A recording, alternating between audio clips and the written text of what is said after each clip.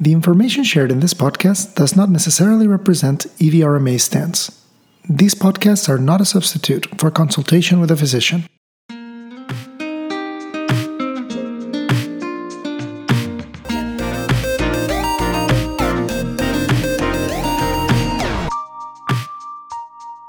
Hi, welcome to Fertilipod, a podcast by EVRMA.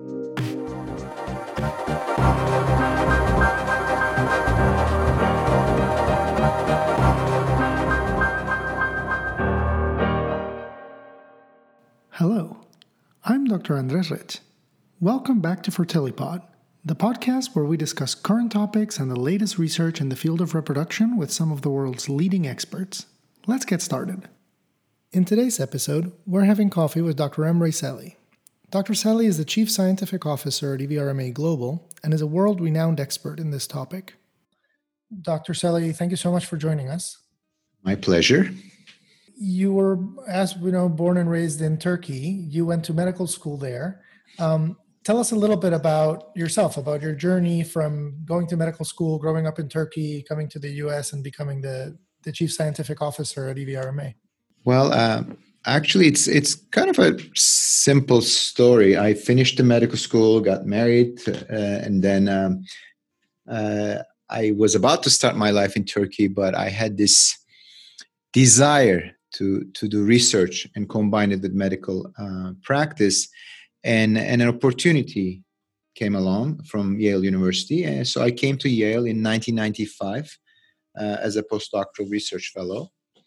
And then I stayed as a resident, then as a fellow. Then I became a faculty and rose through the ranks and became a professor in 2013. And as I had initially intended, I combined, seeing patients and teaching and doing research. And my laboratory was funded by NIH and many other grants. And then as I became older, I developed an increasing fascination with aging. And also I wanted to be able to do research that is more translational, because at Yale, I was mentored by Aydin Origi, and then after that, my mentor was Joan Stites, who is maybe not that well known in our field, but she's extremely well known as a scientist who received the Lasker Award recently. She's a molecular biologist. So working with her, and afterwards through my laboratory, I mainly used animal models, etc., and worked on a number of pathways, but none of my findings were really directly applicable to patient care. And I want to work on aging and do things that are translated to practice. And so I got in touch with with Dr. Richard Scott, who is a researcher and a founding partner of EVRMA Global, and we initiated a few projects on ovarian aging together.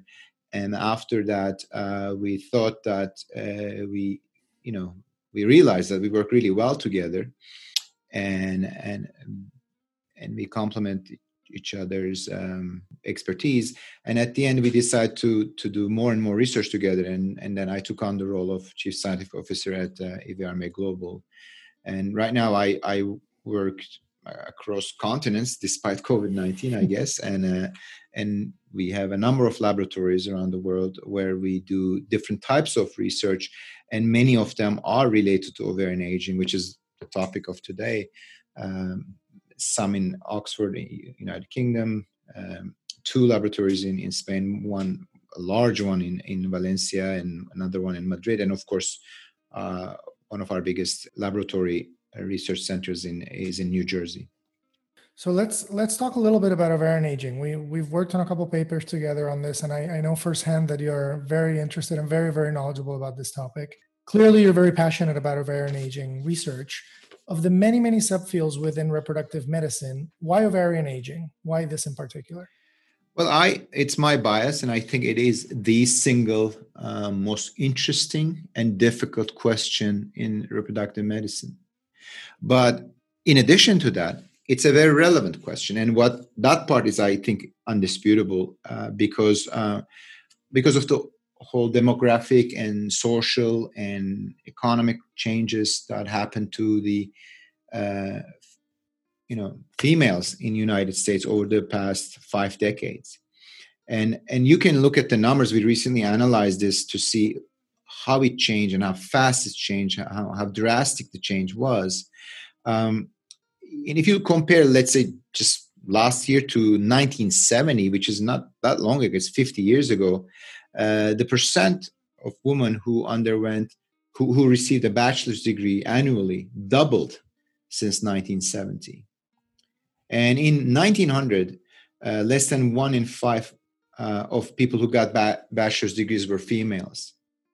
Since 1990, more than 50% of bachelor's degrees are obtained by women. And actually, since 2000, more than 55% of all bachelor's degrees goes to females. The same goes for master's degrees. Again, less than 1 in 5 of master's degrees were earned by women in 1900s. And since 1990, more than 50%. There are more, like of every 100 degrees obtained, more than half is by women. And the same with doctorate degrees. Of course, this is associated with a delay in a lot of things related to reproduction, including marriage. Basically, in 1970, more than 60% of women were married. This was down to 50% last year. And I guess the most drastic thing is the median age to get married, which was around 21 in 1970, and it went up to almost 28 by 2018. And finally, the time when you have your first child or the time you deliver a baby also became later and later for women across time. So all these things culminated in the fact that women are experiencing more and more infertility related to their age, and the research related to ovarian aging is becoming more and more relevant. And of course, clinical interventions related to ovarian aging are also becoming more important. That's why I care a lot about it. I think a lot of other people are caring about it. And most importantly, I think the emphasis on ovarian aging will increase with time, not decrease. Right. That's actually something quite unique to the aging aspect of fertility, right? The idea that our social practices and our way of life really can have such a huge impact in fertility, whereas maybe other issues are more of a pathology in the classic sense of the word, right? Yes, I agree. All in all, it doesn't really sound all that different, though, from the many diseases that we count among the most serious, right? Things like Alzheimer's, some that are at least in part due to our increased life expectancy and the way we live. And I think as a result of that, a lot of research has been conducted into the field of aging in general and in other cell lines and other tissues. What would you say are the most important research avenues in the field of aging in general, not necessarily in the ovary, and some of the questions that are being asked and answered today about aging? So I agree with your comment. Before I respond to that, I agree with your comment regarding the importance of somatic aging research. And I remember hearing that if we cured all cancers, the mean longevity increase in human will be around 5 years. Whereas at least in animal models, if you affect aging pathways, you can increase longevity by 50%. I don't know if you want to do that. I don't know if we can financially afford increasing longevity by 50%, but that is how important the longevity pathways are. And National Institute of Health has this aging institute where a lot of research is funded in this pathway. And there are a number of key targets regarding aging, and some of them involve the telomeres, methylome changes regarding aging, as well as mitochondria. I guess I would cite those three as important pathways that are targeted as either diagnostic or therapeutic approaches related to aging. So if you don't mind, walk us through each of those in a little bit more detail. Let's talk about perhaps one of the most well-known ideas of aging. It's definitely the one that's more commonly in the layperson media as well. The idea that aging is related to telomeres. So telomeres are just repetitive sequences that are present at the end of chromosomes, and they basically prevent chromosomes from being degraded or getting attached to other, basically getting broken down. And with time and through cell divisions, telomeres become shorter and shorter and shorter. And when they reach this, when they become short enough, they may lead to what's called senescence, which the cells stop dividing and starts dying, and then the aging ensues. Telomeres also tie into this idea of a clock that is sometimes cited in the context of aging, meaning that some people would propose that for the body or for a cell to know that it is aging, there should be something marking the time that passes. And so people suggested that through cell divisions, telomeres mark how much time has passed, and through that, cells know basically when to stop dividing and when to die. Now, you also mentioned mitochondria and their role in aging. Well, mitochondria is actually an interesting subject because as you know, and people who listen to know, well, mitochondria are responsible of generating energy, and they do generate energy by using oxygen, and as they use oxygen to generate energy, they make reactive oxygen species that are not good things, and we know that a reactive oxygen species could cause mutations. Now, why does that matter? It matters because mitochondria are unique in being organelles that have their own DNA.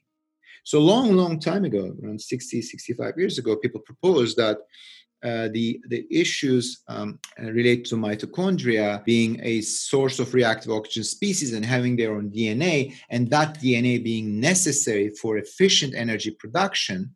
This whole complexity may cause aging. People propose that for a cell to be healthy and young, it has to have an efficient energy metabolism. And they also propose that an efficient energy metabolism would require mitochondrial DNA to work in synchrony, in harmony with the nuclear DNA, which is much bigger and much more important. But mitochondrial DNA is also required for efficient energy production. So they said, as oxygen is being used in mitochondria and reactive oxygen species could cause mitochondrial DNA mutations, it is possible that as human beings or animals age, mitochondrial DNA becomes more and more dysfunctional and leading to dysfunctional energy production and aging. So this was a very well put hypothesis, and it was supported by the fact that when people later on generated animal models that have increased occurrence of mitochondrial DNA mutations, those animals age faster. The reason why we are no longer that attached to this story is because when actually older human beings were assessed, we did not find their mitochondrial DNA to have a high rate of mutations. So although you could age an animal or human if you were mutating their mitochondrial DNA, it doesn't seem to be a main pathway to cause aging. So since then, people started concentrating on other aspects of mitochondria. And one of them is called mitochondrial stress response, and which is very, very interesting in a sense that as we as humans can be stressed, our little organelles in cells can also be stressed. And mitochondria has its own stress system. And whenever the cell or mitochondria itself is stressed, it has an issue with folding proteins. And when mitochondria cannot fold proteins, they tend to initiate certain pathways to take care of the problem. If they can't take care of the problem, the cell basically commits suicides through apoptosis. And people found that, at least in lower animal models, when mitochondrial stress response is abnormal, it can cause accelerated aging. So this is an avenue of research for general aging as well as reproductive aging. And also another aspect of mitochondria is that they tend to fuse and divide. So sometimes mitochondria come together and attach to each other. That's called fusion. And then when they divide, it's called fission. And when those mechanisms are affected, it could also cause changes associated with accelerated aging. So in trying to find in trying to find a way to understand aging, we found another way we can age that doesn't affect us, and then we found other things that do affect us. That's science, I guess, right? Just trying to find something and finding something completely different. Yeah, absolutely. One doesn't work, we go and look for something else. But there's a lot of people who believes that there has to be something related to mitochondria one way or another, and there's a lot of animal models that support it. How important it is for human somatic aging, it remains to be seen. And the last thing you had mentioned was the role of the methylome in aging. I mean, methylome is more of a clock concept. Again, people are looking for something that records time. Now, of course, I really buy into the clock concept, but you could also argue against it. I was talking to a friend of mine recently and he said, well, I have a refrigerator and it works, and one day it stops working because it kind of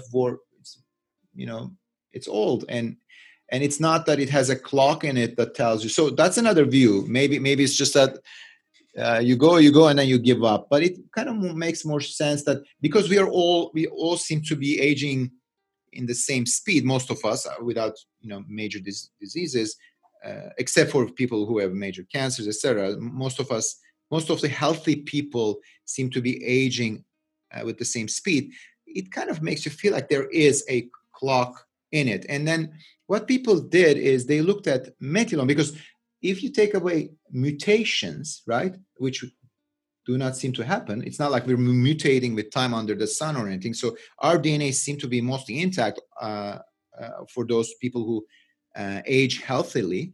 Then there needs to be a non-DNA mutation-related recording system, and a good candidate for it is the epigenetic recording, which means you're making a mark around the DNA, but you're not changing the DNA. And for that, people use methylome, and methylation of CPG islands in the DNA is an epigenetic regulatory mechanism.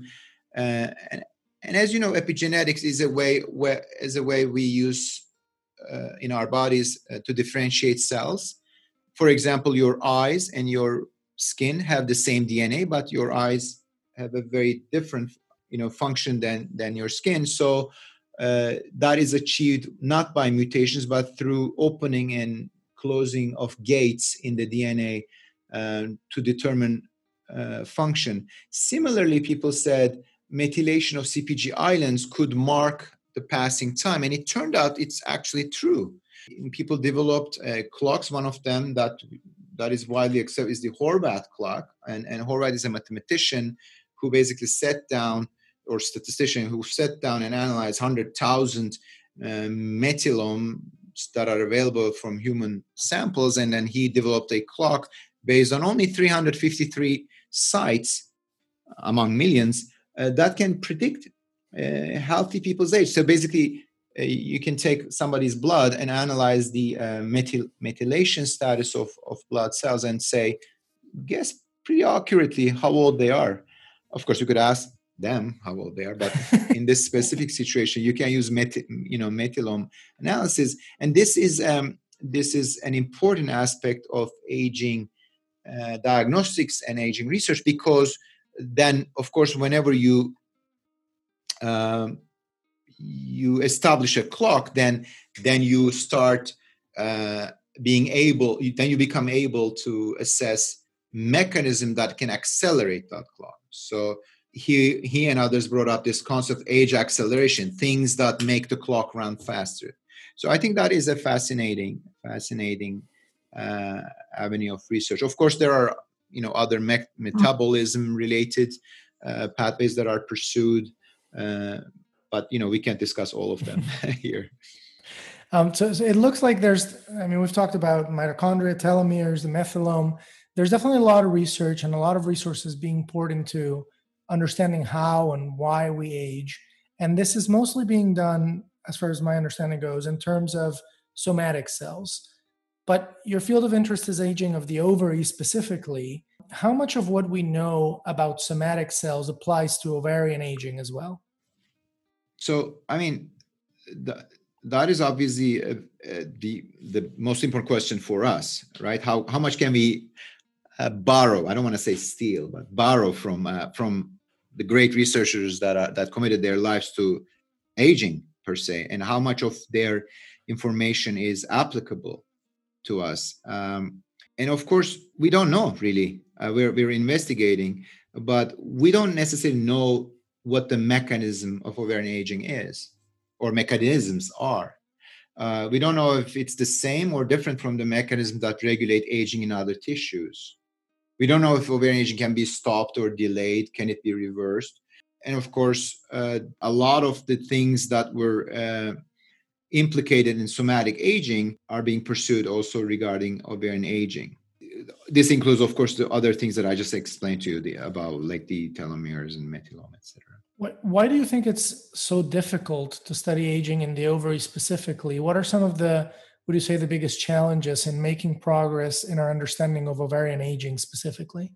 So it is primarily because there is not a very good animal model for human ovarian aging.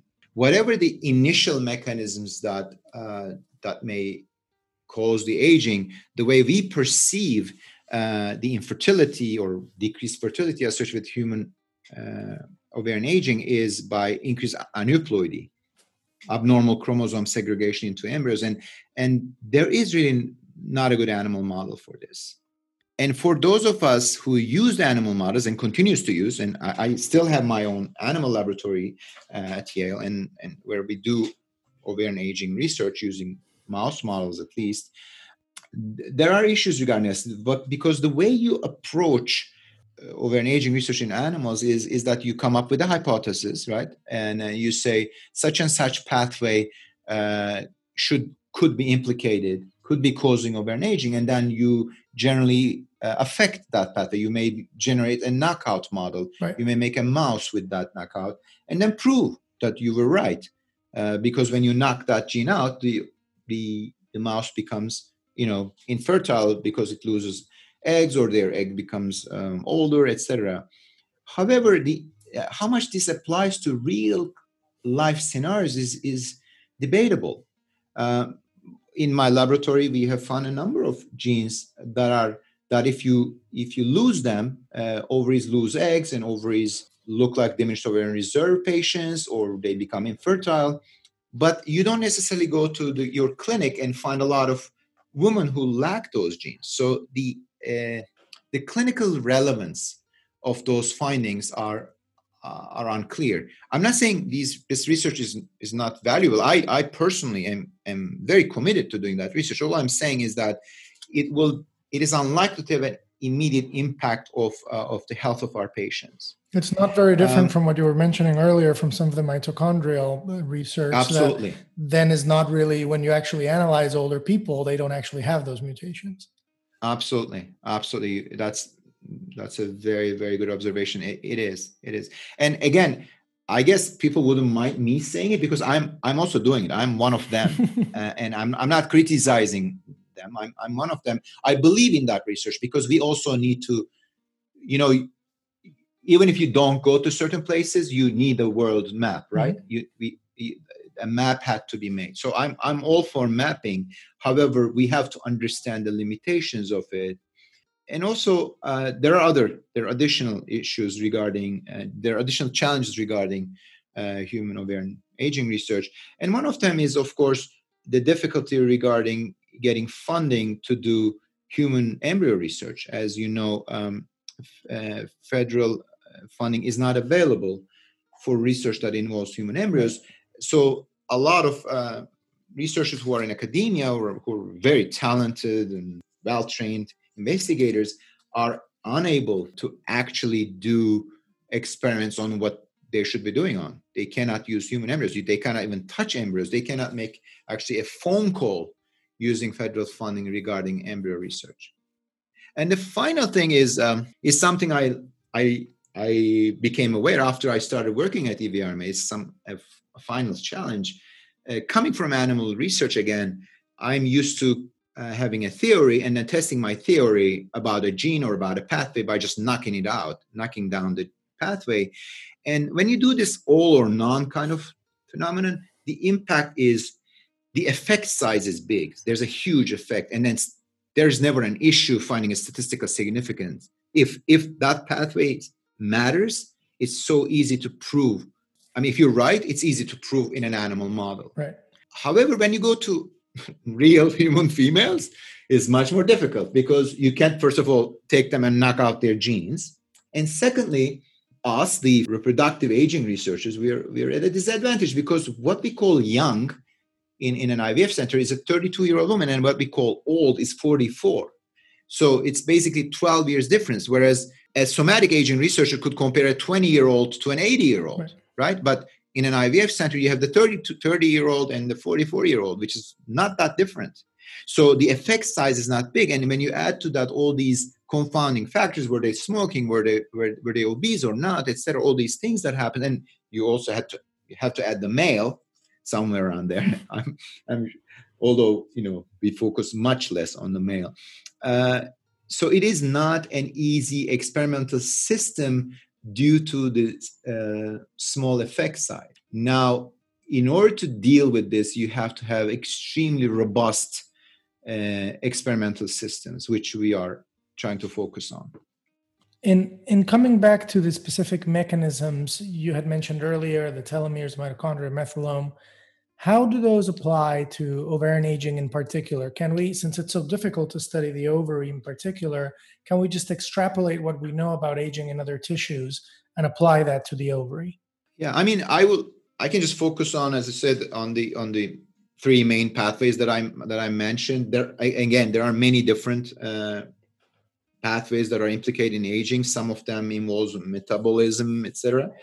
But for example, telomere. David Keefe, who used to be an assistant professor at Yale when I arrived in 1995, and then later went to Brown and New York University and became a chair. He did very high quality research on the role of telomere shortening in ovarian aging.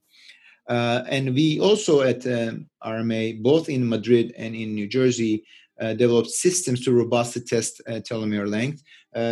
Elisa Varela and Juan Garcia Velasco in Madrid used confocal microscopy with FISH methods, and we have a pretty robust qPCR system, and we did find differences in telomere length of associated with ovarian aging.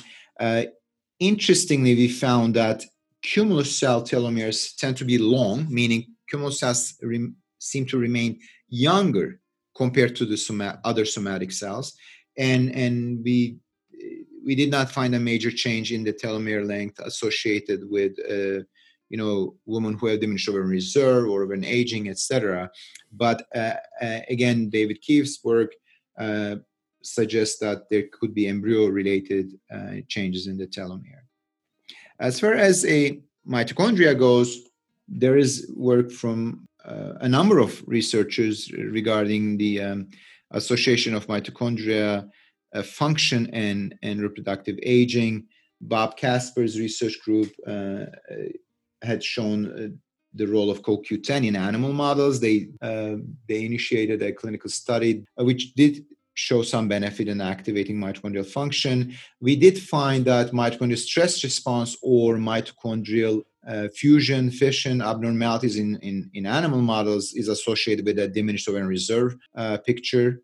Some other researchers found that mitochondrial DNA copy number as a marker is associated with embryo viability. In the initial two studies that are the most impressive ones, some of them are coming from previous or current EV members, show that increased mitochondrial DNA copy number is associated with decreased viability of embryos.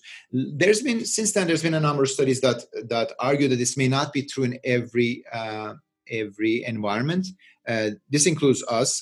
We did challenge this idea, and I think it may be associated with the stability of the IVF laboratory, meaning that I don't know how to say this. For example, TSH, if you're checking TSH in people, you can say high TSH is bad, and that will be correct. But high TSH within the normal range is not bad. So maybe maybe laboratories, IVF laboratories where there's a lot of variability in the environment, you may be generating embryos that are really immensely stressed. Therefore, they generate extremely high mitochondrial DNA copy numbers, which then is associated with lower implantation potential. Whereas maybe in more stable laboratories, it may be less predictive. So that is where we are, I think, with the mitochondrial assessment. Of course, mitochondrial function or lack of mitochondrial function has been targeted through mitochondrial replacement in this, which did not really pan out as people hoped. And finally, methylome research, that is interesting. We really invest a lot of time and effort and resources for that research. And we found that actually, again, similar to what we found in telomeres, cumulus cells seem to have a methylome age that is extremely young compared to white blood cells. So a woman who is 33 years old, if you try to guess their age from their cumulus cell methylome, you would find that you would think they're 10 years old. So cumulus cells seem to remain young, both from a telomere and methylome aspect. But we did find that white blood cells of women who have diminished ovarian reserve seem to develop an older pattern. So it is possible that overall aging is associated with the fertility aspect of women. But this is, of course, very early stages, and I think a lot of other investigators will be pursuing this as a research opportunity. So some of these discrepancies sort of between the findings in somatic cells and those in ovarian aging, as well as the gaps between the two, bring us back a little bit to the reason why this matters to begin with, right? This idea of pushing back the clock, of slowing down time to avoid age-related infertility. And to some degree, I would say we've been pretty successful as a field of reproductive medicine in helping women who, for whatever reason, choose to delay childbearing, things like egg donation, cryopreservation, other techniques of that nature. Now, before we go into some of the more recent stuff that is currently happening, I like to ask a little bit about the history and the background stories. Tell us a little bit about how we got here. How has what we know about ovarian aging evolved to get us to where we are today? I think for a long time, people knew that as women become older, they are less likely to achieve a live birth. From a research perspective, the realization of decreased oocyte number came from ovarian histology studies where people took whole ovaries and counted follicles, and I think Roger Gostin, his work should be known there. Within my lifetime, around 2004, 2005, there were some critical studies challenging our acceptance that, women are born with a finite number of eggs and they don't make any new eggs.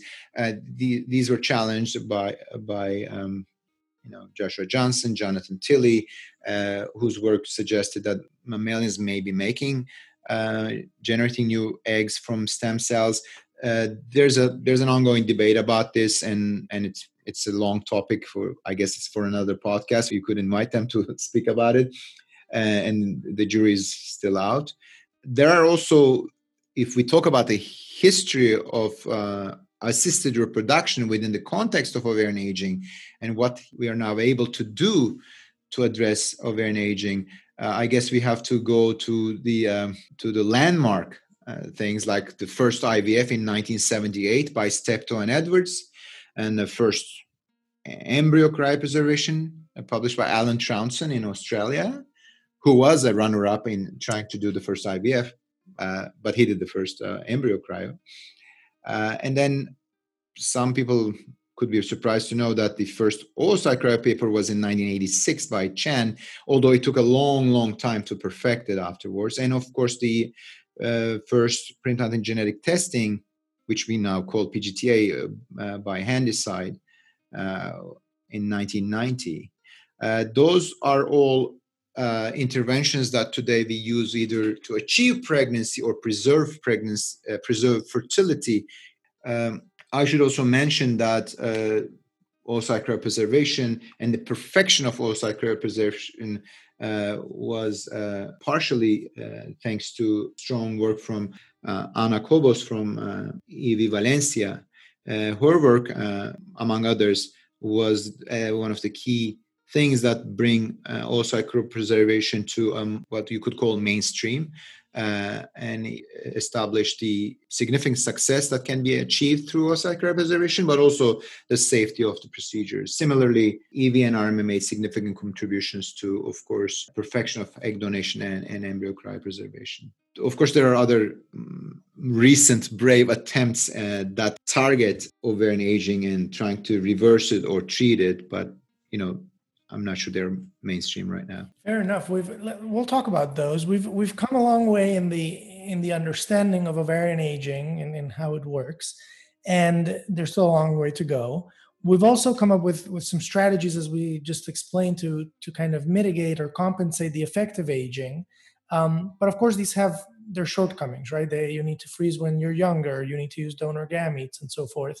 So the kind of the holy grail would be to be able to reverse this ovarian aging, or at least be able to obtain some more eggs from these older ovaries.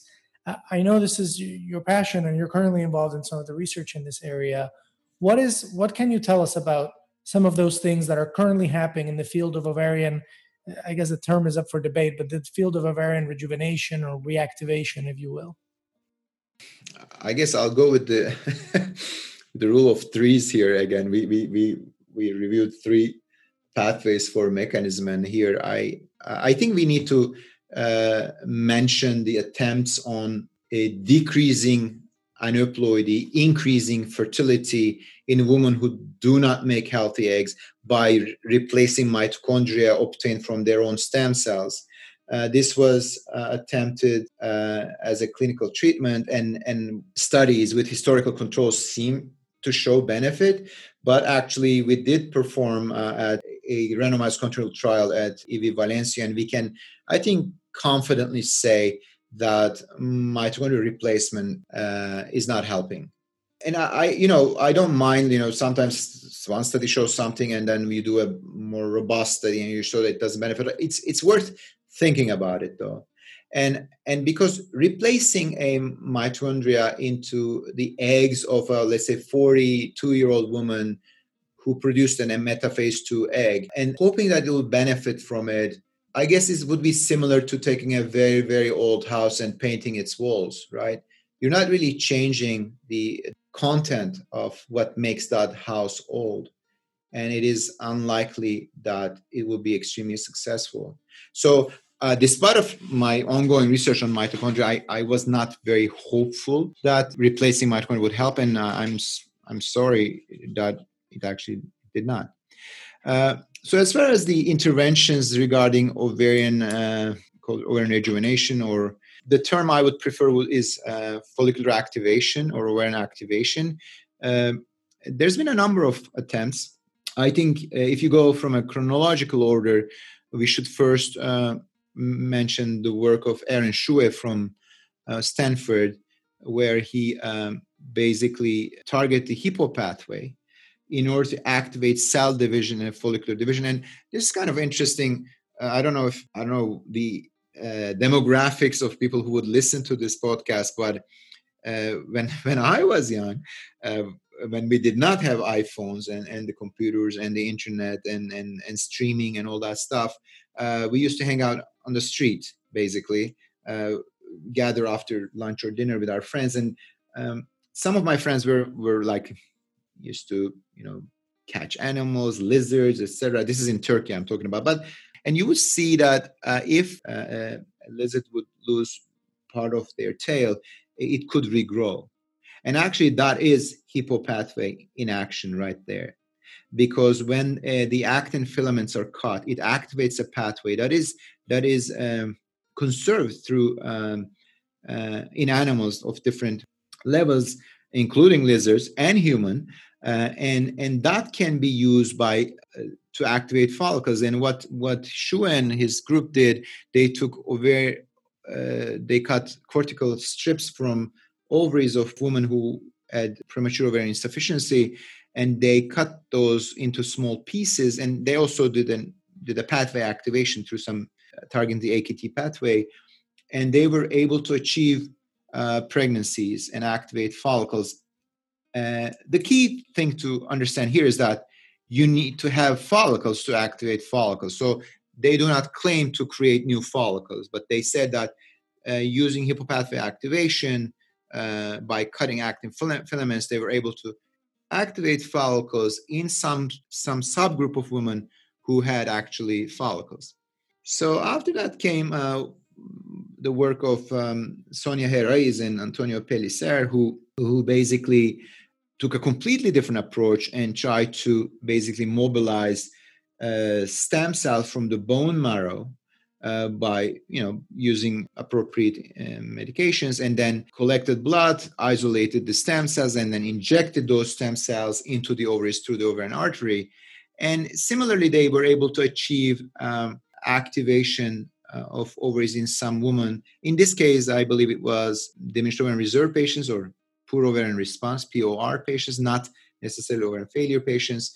And of course, the response was variable. Of course, there was a limited number of women who responded. It was not all of them, but some did. And more recently, people have been applying platelet-rich plasma, which you can obtain a woman's own autologous blood. Basically, you collect the blood and you isolate the white blood cells and red blood cells, and then you take the plasma that is rich in platelets, which also has a lot of growth factors, and then people started injecting this into the ovaries. We also collaborated with some of our colleagues in Istanbul, Turkey, and initial studies seem to show that at least some of the women do benefit. The reason to mention all these three approaches in the same breath, I guess, is that although the approaches seem very difficult, they're all doing the same thing. Basically, in all these women, there seems to be a significant decrease in ovarian reserve, so that they themselves on their own are unable to pull a follicle to be activated and to generate a fertile egg. So what they do is all these interventions somehow activate the egg or the cells around the egg or the whole environment to help that follicle grow and bring out an egg. Now, what we find, although it may sound very simple, from the at least the ASCOT or the studies in Spain, and also from the PRP studies, that when you're old, meaning giving these medications is unlikely to increase euploidy rates. So if you are activating follicles in a woman who is 44-year-old, it's quite likely that you may end up with an aneuploid egg. But these interventions, at least in some women, seem to benefit. Now, of course, I should emphasize that these should not be applied to the patients. It should only be under research protocols, and that has been our motto also in RMA. And we are conducting a randomized clinical trial for PRP use. We did not feel that our patients in the United States would be willing to participate in a randomized clinical trial regarding the surgery associated with Hippo pathway.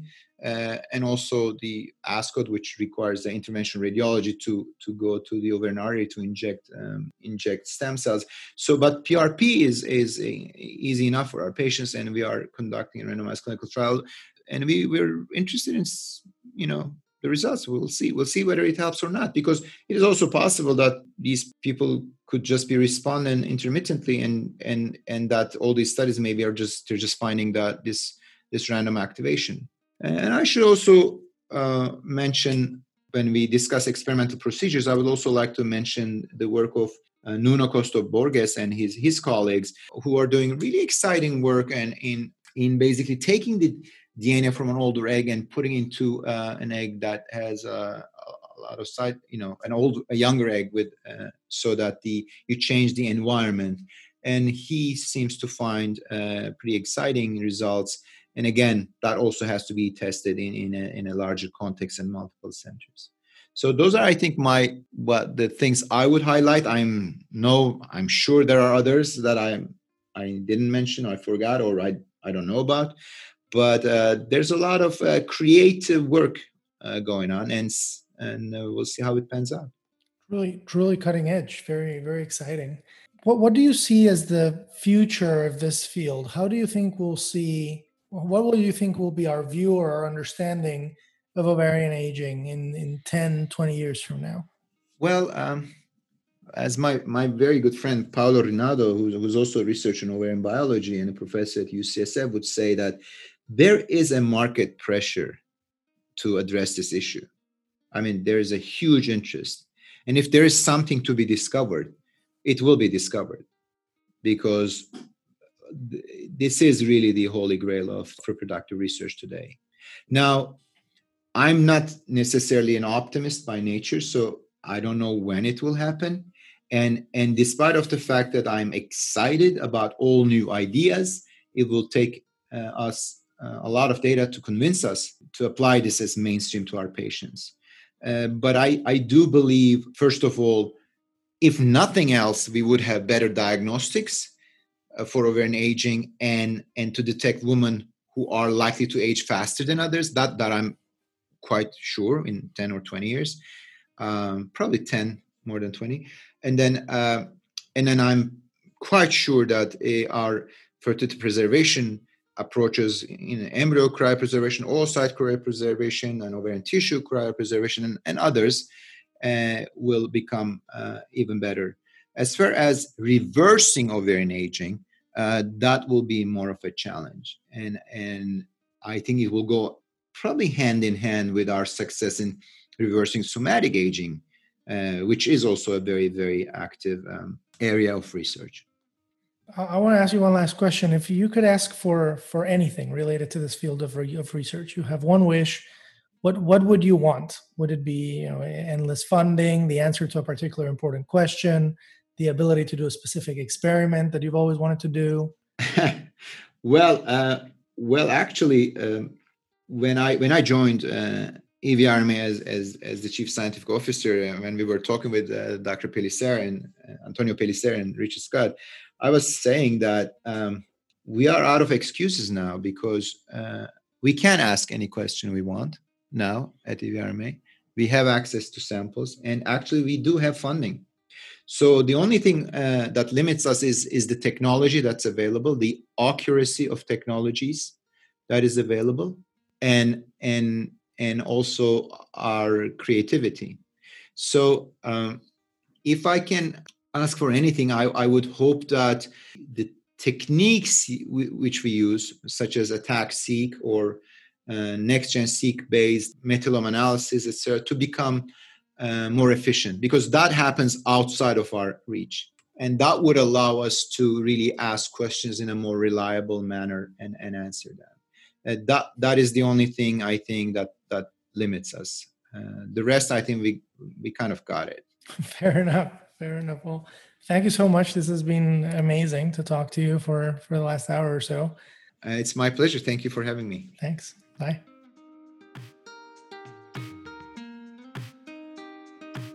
This has been another episode of FertiliPod by EVRMA.